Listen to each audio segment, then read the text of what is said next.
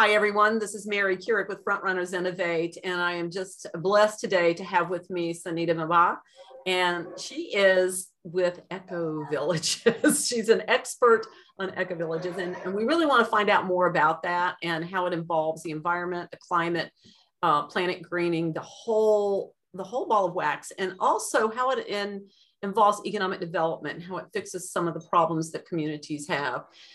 With me as a co-host is Prince Omenihu, and Prince is in Nigeria. And I'm going to let him introduce himself in a minute because he does a better job than I do. But he is just a young leader that I have come to embrace as somebody that we want to try to put some supports under and help him do all the wonderful things that he's doing to create impact out there. And we have getting ready to join us, we hope, here in just a second, Emma Ochieng. And Emma is in Kenya, and Emma is an outspoken advocate for, there we go, there's Emma, for climate change and climate action. She is a student in Kenya. There you are, Emma. And she's finishing up her last year is in finance and hopes to move her skills into, spaces that are going to create impact once she gets out of college. So she is also a co-host here with me. So what we're going to do is we're going to start with Sonita sharing a bit about herself, doing a little better job of introducing herself than I did because we have so many people to introduce today. And then we'll kind of move around virtually around the room and let everybody introduce themselves. And then we're going to ask some questions of you. So Sonita, we're going to start with you. So why don't you create an introduction here and then we'll move forward. Thank you so much, Mary. Yes, so my name, as Mary already said, is Sonita Mbah, and I come from Cameroon. And I am very, very passionate about seeing young people in their potential, manifesting the most of themselves, especially African young people. And with this passion, I go into nature, I explore what nature has to offer, and I use the dynamism of nature to explore systems. So this is like where I come from, and I have a background in literature, but I have worked for a couple of years, say 10 years now, in the field of development, mainly around permaculture and ecovillages. And and right now I am a permaculture designer and fascinated by the beauty that nature can give. And working with several communities and eco-villages and global eco-village networks and movements across the world, in implementing transitioning communities to eco-villages and creating also demonstration sites in different African countries. So I am really, really honored to be here with you all. Um, I think just one last thing, I won an award a couple of years ago, and I feel very deeply grateful for this. And this is the Gender Just Climate Solutions Award, for the work that I did for many years with women in Cameroon around creating rocket stoves. And rocket stoves, they are these earth cook stoves, that empowers women and enables them to participate more in decision-making processes in their communities. But how does women cooking faster and participate in leadership position, how does all that come together with climate change? Well, you tell me. Some magic sometimes happens in the process of working with communities, and that's one of them, definitely. Fantastic. For the sake of the audience, I don't know if Emma and Prince might know what the word permaculture means, but I would like for the audience to be able to know it. Will you explain what that is? Okay, so permaculture is, the word itself is new, but the concept is not. It's been living with indigenous communities, generations for a very long time, especially with traditional African communities. And this is just the traditional way of farming, imitating nature. And when the word was coined, it said it's permanent culture, permanent agriculture. But of course, culture is not permanent, yeah? So this is what we're going to explore today. Oh, awesome. piquing our interest. Thank you, Sonita. Prince, would you like to introduce yourself, please? Oh, you're on mute. Here we go. That's really an interesting an area you're working on. My name is Prince Omenihu from Nigeria. I run a nonprofit called Caring Beyond Borders Foundation, which is basically into youth empowerment and development. And we also give care and support to orphans and vulnerable children. Likewise, we'll use platforms like sports, entertainment, to engage them, to discover their potential. And also you see how we can continue to support them to develop themselves and become self-reliant. And also belong to, I'm a policy fellow of the Nigerian Global Affairs Council, which is also a policy think tank that, policy simplification and policy making, we look into that in Nigeria and see how we can support government in drafting policies that will be of better standard and improvement in the economy and development of its citizens. So that's what I basically do. Perfect. Thank you. Thanks, Prince. Emma, if you'll take yourself off mute and do a little intro, that would be great. Yeah, thank you so much, Madam Mary. It's a pleasure to be here today together with Prince and Sonita. I think, Sonita, you're doing a great job, especially with regards to permaculture. I've heard of the word, but I really didn't know what it meant. And it's great that you've explained it. And I'd even love to know more from you with regards to what you do. It's amazing the work that you did to empower women back from where you came from. And I think you totally deserve that award. So I'm looking forward to how this conversation is going to go, and hopefully you are going to interact. My name is Ochieng. I'm from Nairobi, Kenya, and I also have an interest in conservation and sustainability. Yeah, thank you. Yeah, she's a student finishing up, as I mentioned, her last year, I believe it is, in finance in Kenya, and very much an advocate and outspoken one on climate and planet greening and that sort of thing. So this is right up her alley. This is perfect. So I'm going to start with Sonita, and then I'm going to invite our panel hosts to ask questions. But Sonita, give us a little bit of your background, if you will. What brought you into the work that you're doing here? Okay, this is always a tricky one. So first of all, as a young person growing in Cameroon, but also growing in Africa, I realized that I was not contented with agriculture, and so many other young people I was schooling with in university and not contented with agriculture because it did not make our parents rich. Our parents worked so hard. My parents are agriculturalists, and they worked so hard for so many years, but they never became rich. And as young people, we were super ambitious to do something, to get money, to be financially resilient.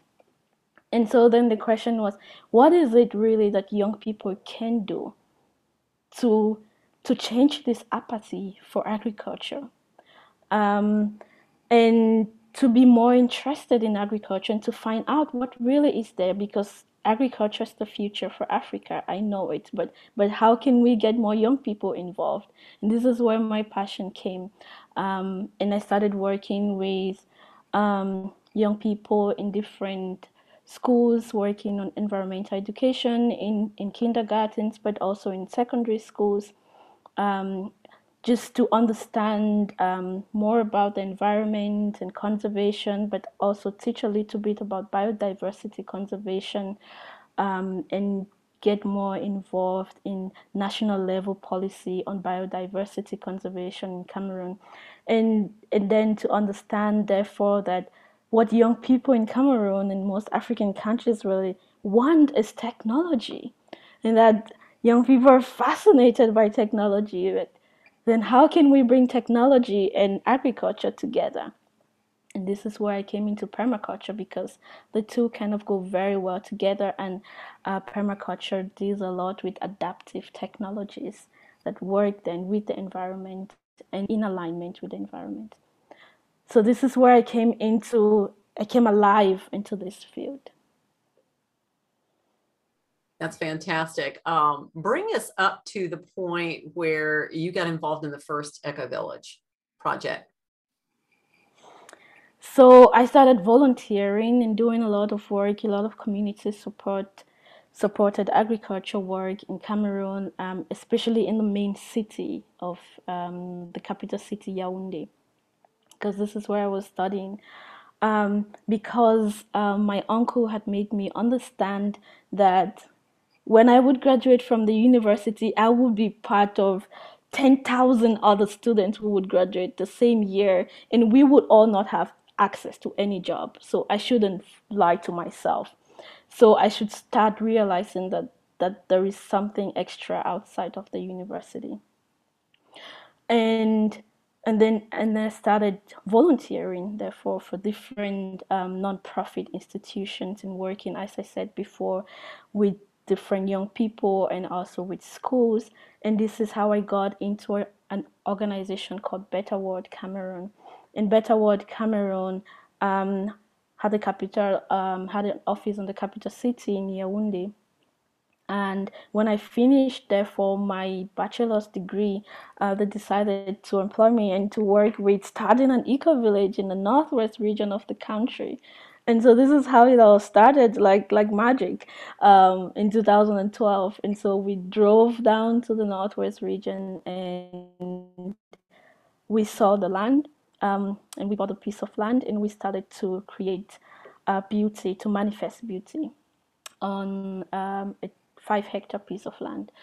And this place is called Bafut. This is quite north, quite close to Nigeria, also south area of Nigeria. And in Bafut, therefore, we first of all, you acquire land, or because eco-villages are part of either in transition or they are traditional communities. For example, in Africa, you have a existing traditional community, or you create a new community. And so in this case, we had an existing traditional community, and then we wanted to transition 54 communities. And so this was like an eco municipality, if you may call it. And we needed to create, therefore, a demonstration site. And demonstration sites, therefore, they act as agents of multiplication. So to try out new technologies, new techniques, which therefore we would be able to unroll into the different 54 communities. And this was the purpose, therefore, of the land. And we named it the Ndani for Permaculture Ecovillage Demonstration Site. And that was the genesis of a transitioning work for 54 communities. So, wow, that's interesting. And I have like tons of questions, but I'm sure the two of the two of these, Prince and Emma, might have also some questions. Who has the next question? Okay. Okay, let me do a quick one. Go ahead. Sonita, that's so wonderful.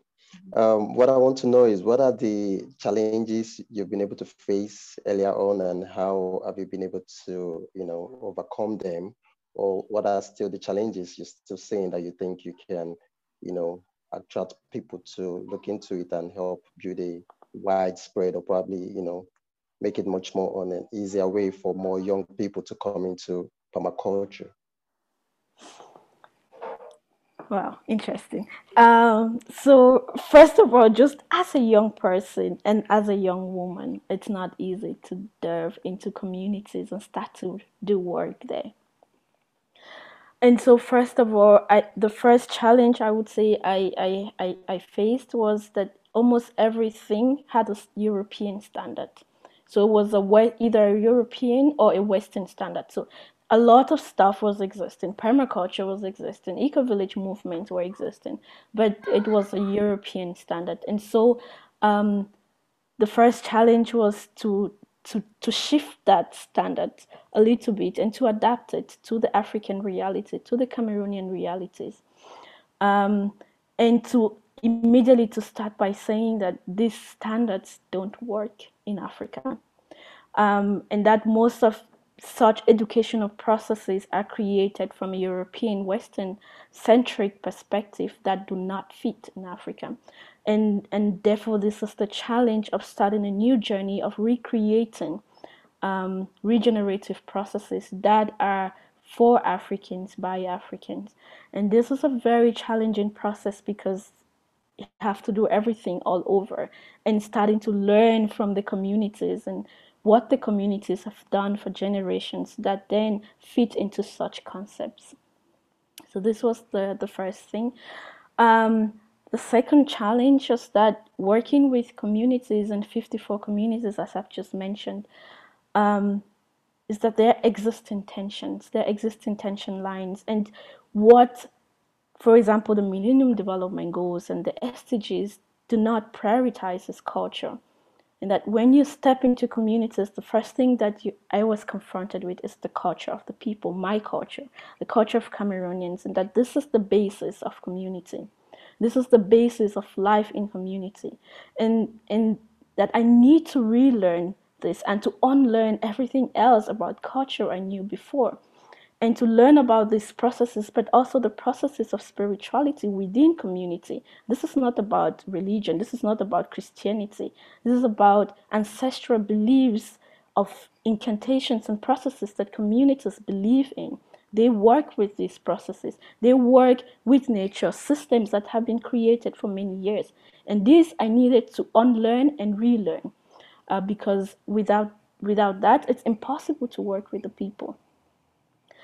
And also, I think another challenge is that definitely we live in tough patriarchal systems across the world, and gender plays a critical role in working with permaculture, eco-villages, or in communities in whatever regards. And that as a young person and a young woman daring into such a field, that I had a lot of blockages in the system from traditional men, but also from customs, existing customs within our traditions. For example, just I am not allowed as a woman, as a young woman, to talk to certain people within communities. I am not allowed as a young woman to cross my legs in front of older men or people who are much older than I am. At the time, I saw crossing my leg as a moment of comfort. I mean, right now I'm crossing my leg, so but this was not possible according to the customs. I could not just sit in a way that I felt comfortable.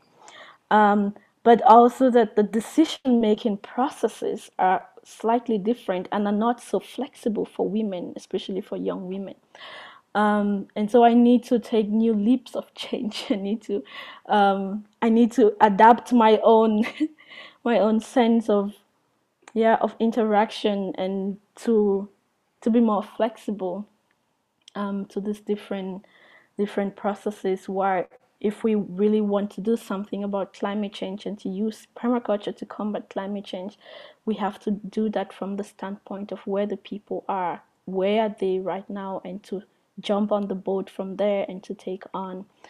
And definitely these were my challenges, and using permaculture to overcome this is another story. But as you may already tell, I changed a lot in that process, because these are life-changing experiences. It's something that it's invaluable, because personally I go through these processes and I learn from them every day. But this shapes the work that I do, and it shapes who I am, therefore, and how I bring myself in the world. They did not only shape my work, but they also ground me, because again, this is my culture. They root my feet into the earth, and I could feel the warmth of the earth, and everything that came up into me, and I felt much stronger and very rooted.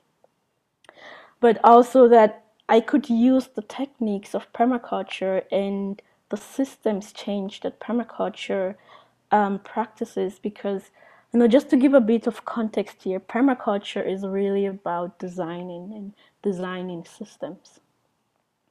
And because the people in local communities, in this case in Cameroon, are very familiar with working with community alternative processes, but somehow these systems, they have a challenge transferring the knowledge to young people. So there's also this divide between the older and the younger generation, where the older generation is doing a lot of amazing work, but that work is just not going over to the younger generation. Because either of lack of tools and mechanisms for this transfer of knowledge and the bridging, or that young people are just not finding interest in how the older generation is approaching the things that they are interested in. And so one thing with design and systems design with permaculture is that you have a pattern, and a pattern is something that it's in a philosophical way. You know, a pattern is something that is either existent in nature or in humans, and it's there. It has a life cycle, or it has a way that it manifests. And when we use such patterns and we identify in nature those patterns, but also we can identify in communities and systems these patterns, then we can correlate those patterns with each other. And so therefore, in design terms, we can create new systems out of older structures that are more resilient to the current generation. And therefore, this is the knowledge that was missing slightly in community development, where the older generation have the practices, but they need this transfer mechanisms to bring this knowledge then forward. And this, for me, I find it really fascinating, bringing those techniques in, learning from the people, and then using that to showcase what we can do going forward. Fantastic. Yeah. Yeah, take a breath. Emma, do you? I mean, you're only generating more questions in my mind. So, Emma, do you have anything to share? It's just you hold. Yeah, there you go. Yes, thank you for that. Thank you, Sonita, for sharing the challenges that you faced and how you've been able to overcome them. My question will be with regards to what type of incentives can be put in place so as to make agriculture more lucrative to young people, because as you said, young people see agriculture as something that's, I don't know, dirty work, because you actually have to use your hands to use those tools, the various tools and stuff like that. But what incentives can be put in place so as to make agriculture more lucrative to young people? Yes, agriculture is a laborious job. And of course, we need young people because they're the labor force. And so I think, first of all, we need to shift the mindset a little bit. Agriculture is not as nasty as we imagine it, because we could make it more exciting. I think one of the incentives that we could use is technology, as I said already in the beginning. And technology could mean mobile technology, but also apps, in a way that could make permaculture in a way more accessible. Right now, there are courses on permaculture, but they're super expensive. And young people in Africa, of course, cannot just afford this. But if it's on an app, for example, and they can access this, then this would be, I think this is more interesting.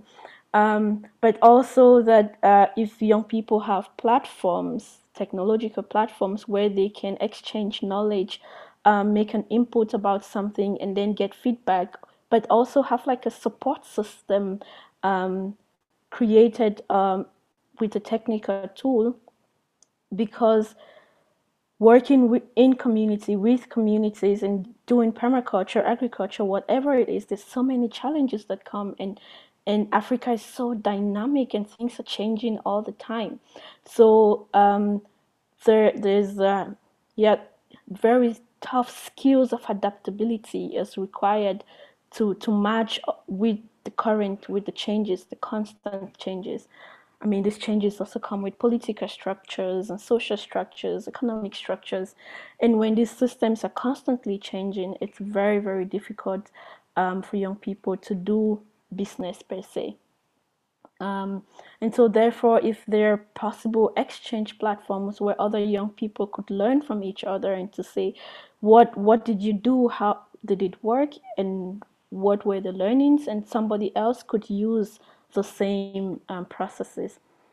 But also such platforms could host solutions. So young people could upload solutions. Like if I did something really incredible and I want other people to learn from it, so I make a one pager of, say, describe what that solution might look like in practical terms, how somebody else in another African country could implement it, because we have similar climates and similar conditions.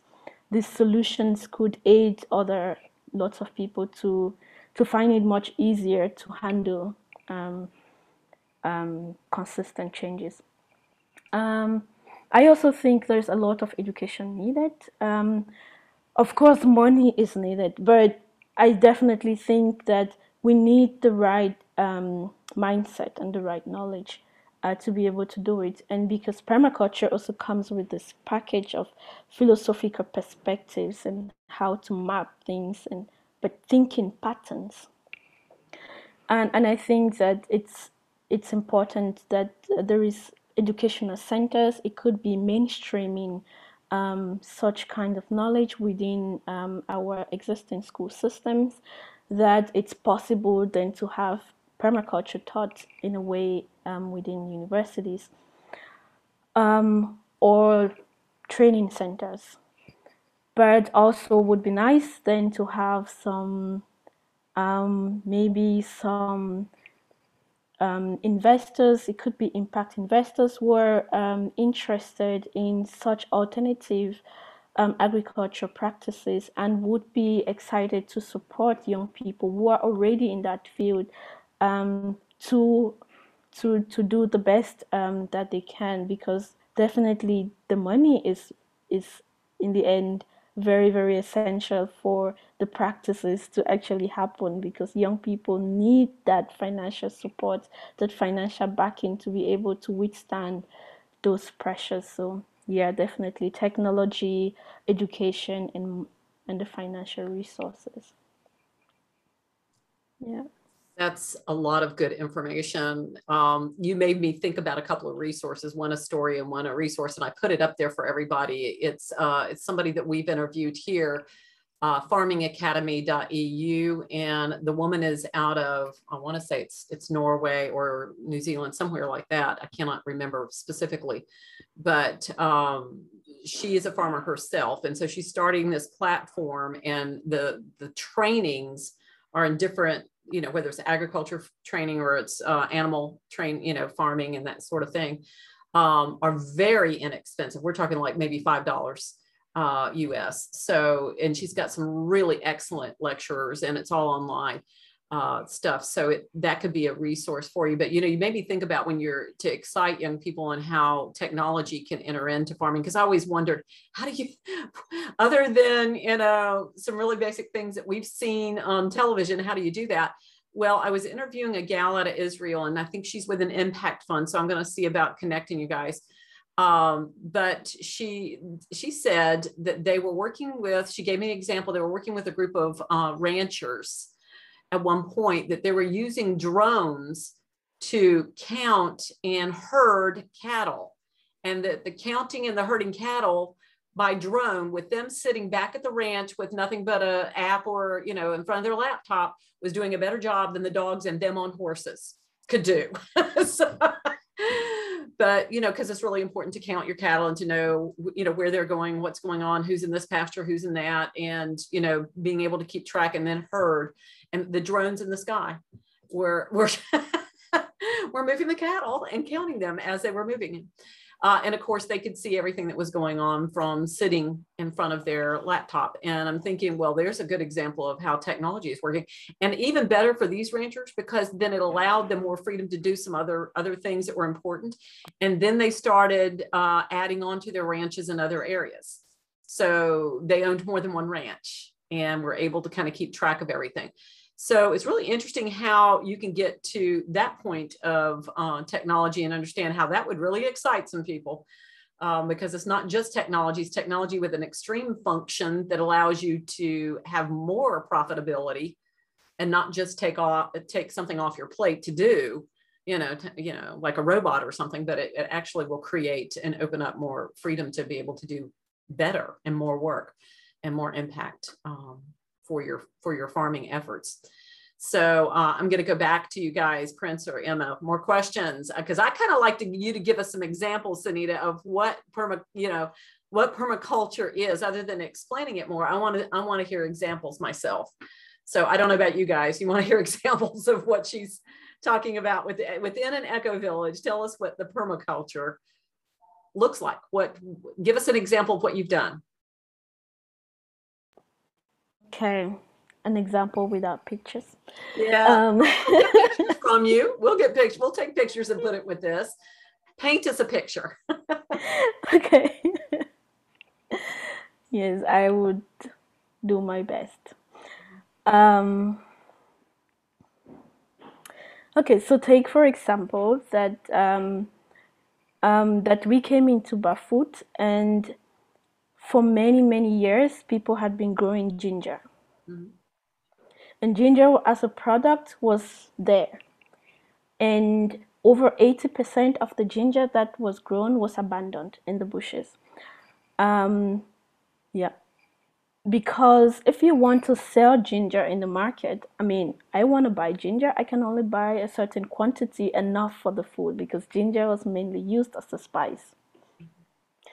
So ginger, like salt, I can use as much as I need. I cannot use more than that.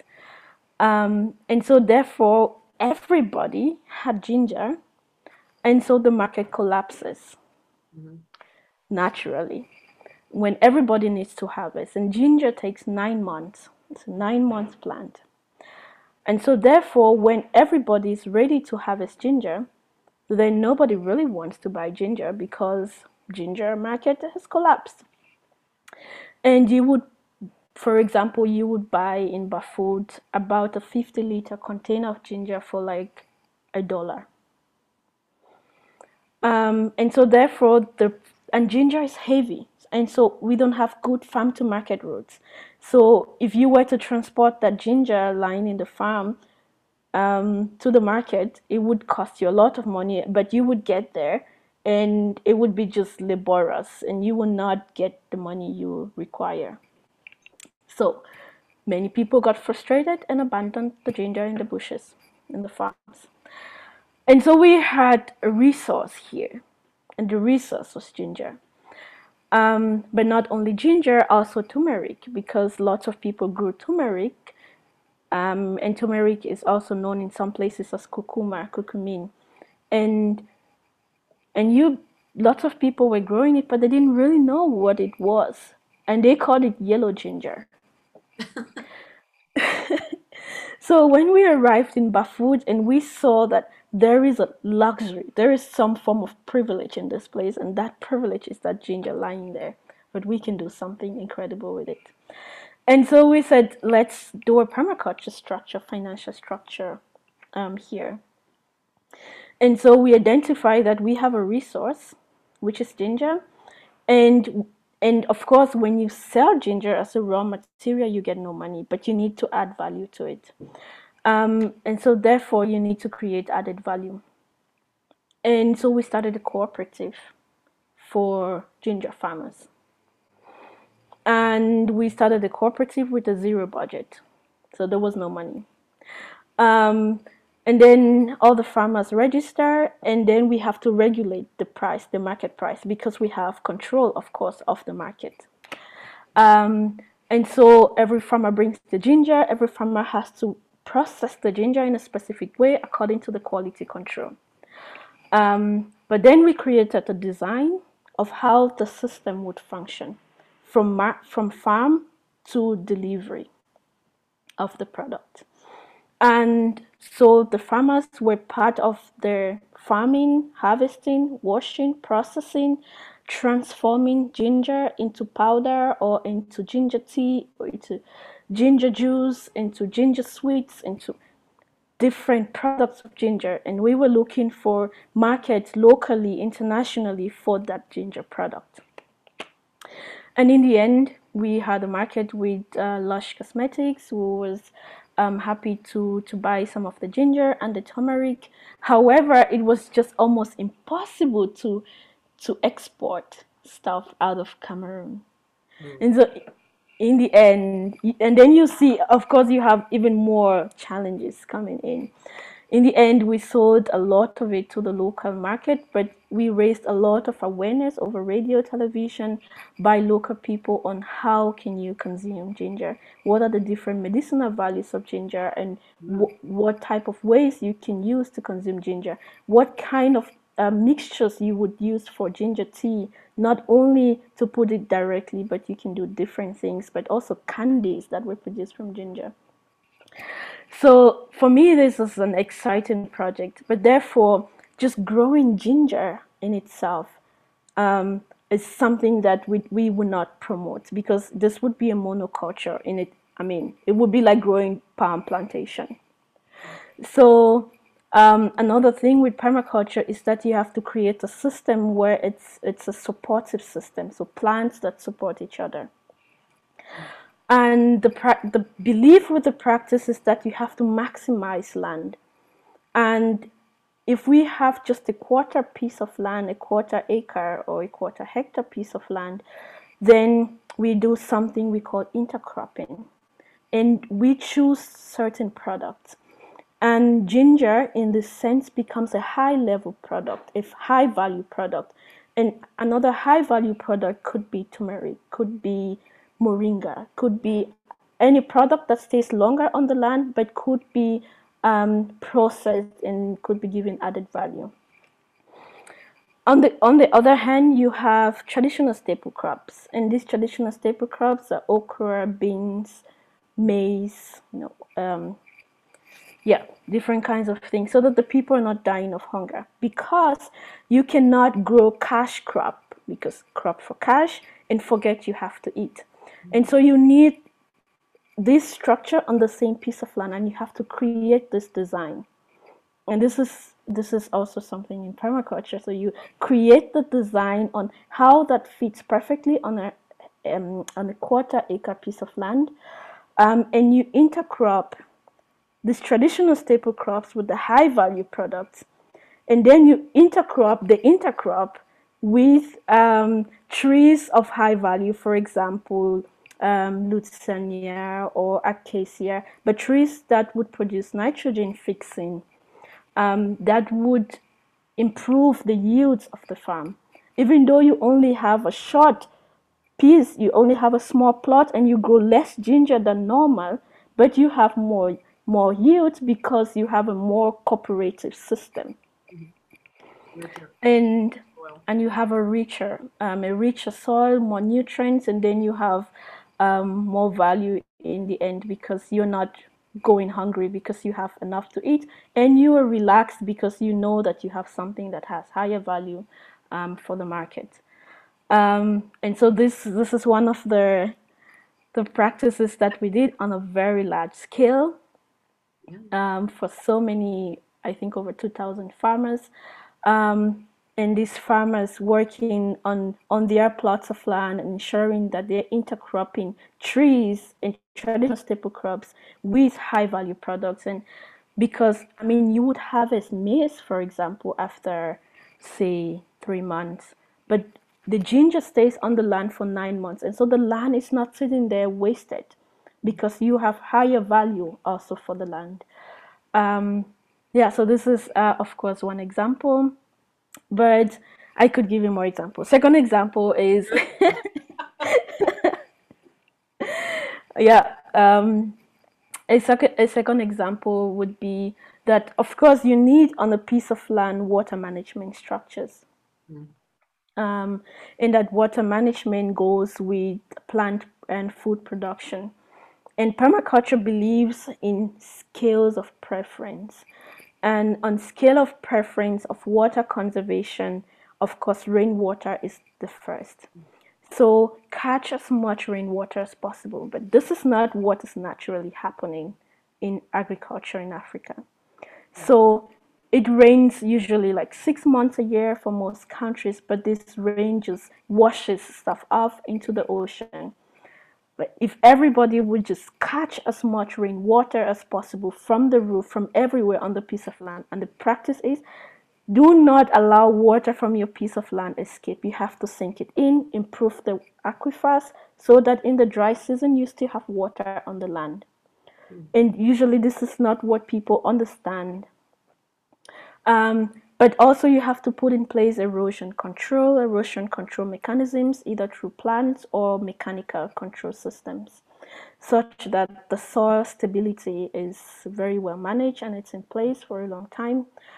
And that after a long run, if you don't have water on your piece of land, you would probably, after a while, have a little spring source in itself because of how much water you've conserved on the piece of land. However, that this water would go in cycles. Now, so many farmers dig wells, and digging a well and pulling water out of a well is not, I would never encourage this, because this is taking water from where we want water to go. This is, of course, taking water from the aquifers, and we need to bring water down. So take the surface water and bring it down, and not take the one down and bring it up and pump it up. This is a reverse mechanism that doesn't really work with climate change that we're currently facing in the world. So first, this we put in place, and then we ensure that food production has enough access to water, because in most cases, when you don't have enough water and you have irrigation systems that don't work, then agriculture also is very, very challenging in most African countries. Of course, I would recommend drip irrigation, but with permaculture, we design a system where the plant is only water fed, and that it rains and it feeds the plant because it has enough. So I create you the scenario. So I dig a pit for a tree, and I put enough compost, for example, and this compost has come from a mixture of rough material and some animal resource, and some of my personal resource, and that personal resource could be my pee, or I have lots of excesses, but also some extra stuff from my kitchen. I bring all of this together, and sometimes we collect lots of waste from the food market, local markets, because there's excessive waste of food sitting there. And we collect all this waste and we create the compost out of it. And when we plant a tree, we bring this compost in, and then we bring a lot of rough material, like rough branches and trees, and we create something like a mesh. And you can also put a bit of sawdust. And what sawdust does, and sawdust is this rough material from when you cut down a tree. And what sawdust does is that it's spongy. It's a sponge that if you squeeze, it holds water for a very long time. So it holds the water in the soil. And if it rains and and you have water in the sawdust, and then you have, what happens is that sawdust, seals on the top, but the water is still underneath it. And you can create tiny little systems like this, but that the tree itself is just being rain fed over time, and it has enough space in the pot where it collects water naturally, and it can feed itself over the dry season. That's fantastic. Yes, I can tell you much more complex. Fruit trees or something like that around your place. That's good. That's good information to know. I think what we used to do also is put little river rocks or little stones in to help the flow of water going in underneath the roots and things like that of small plants, stuff like that. But That's fantastic. That's good to know. We've got a couple of minutes left to have like one or two last questions. Emma or Prince, any questions from you? Comments? Wow, I think I've really learned a lot in this area. Thank you so much. I think you can get your kids, the kids that you have that are coming into your, to do some of your recreation projects. You could do a little co-op with them to learn some of this that they could take back to their homes and do. There's just, there's some nuggets of gold here, I think. Emma, any comments? Yeah, thank you so much, Sonita, for sharing the practical examples and the benefits of permaculture. I think also, as Madam Mary has said, it would be something that would be great, since I work with primary school children and also university students. It'd be great to, when I have a session with them, to educate them on permaculture and see if they can actually have a project back from where they come from what they learn with regards to permaculture. Yeah, but thank you for the insights. Yeah. So any parting words that you have, Sonita, for anybody who's wanting to kind of get into that or to investigate more about eco-villages? Because I could see how that kind of thing could transform areas that are underprivileged, that don't have a whole lot going on, because a lot of it has to do with just the way they're thinking about things or not thinking about things. Any comments? Final comments from you, Sonita? Yes. So now I'm starting to work a lot also with refugee camps, because permaculture works really magically with small space, because it's creativity of the design and what you bring into the system. And I would be actually in Kenya, so maybe I could get to see you, Emma. I would be teaching a permaculture design course to, I think, 30 people in Kenya in November. So, and I hope to go to this huge refugee camp in the north of Kenya and to see how to work with permaculture there. And I would be happy maybe at some point I could get to meet you, or if you are available, I could bring you to this course. It's completely financed already. I love that. Maybe I can help you with that. Anything you're doing in Nigeria that Prince can help with. In Nigeria, we have some mushrooms, because we also with permaculture, there's so much possibility with growing mushrooms organically. And of course, Prince, maybe I can connect you with those projects. And also, there is a huge herbal pharmaceutical project in Nigeria. Would be nice. I connect with you about this later. Okay, we can talk more. I'll connect with you on later. Yeah, so if you want to know more about entrepreneurship path, so this is good. Yeah.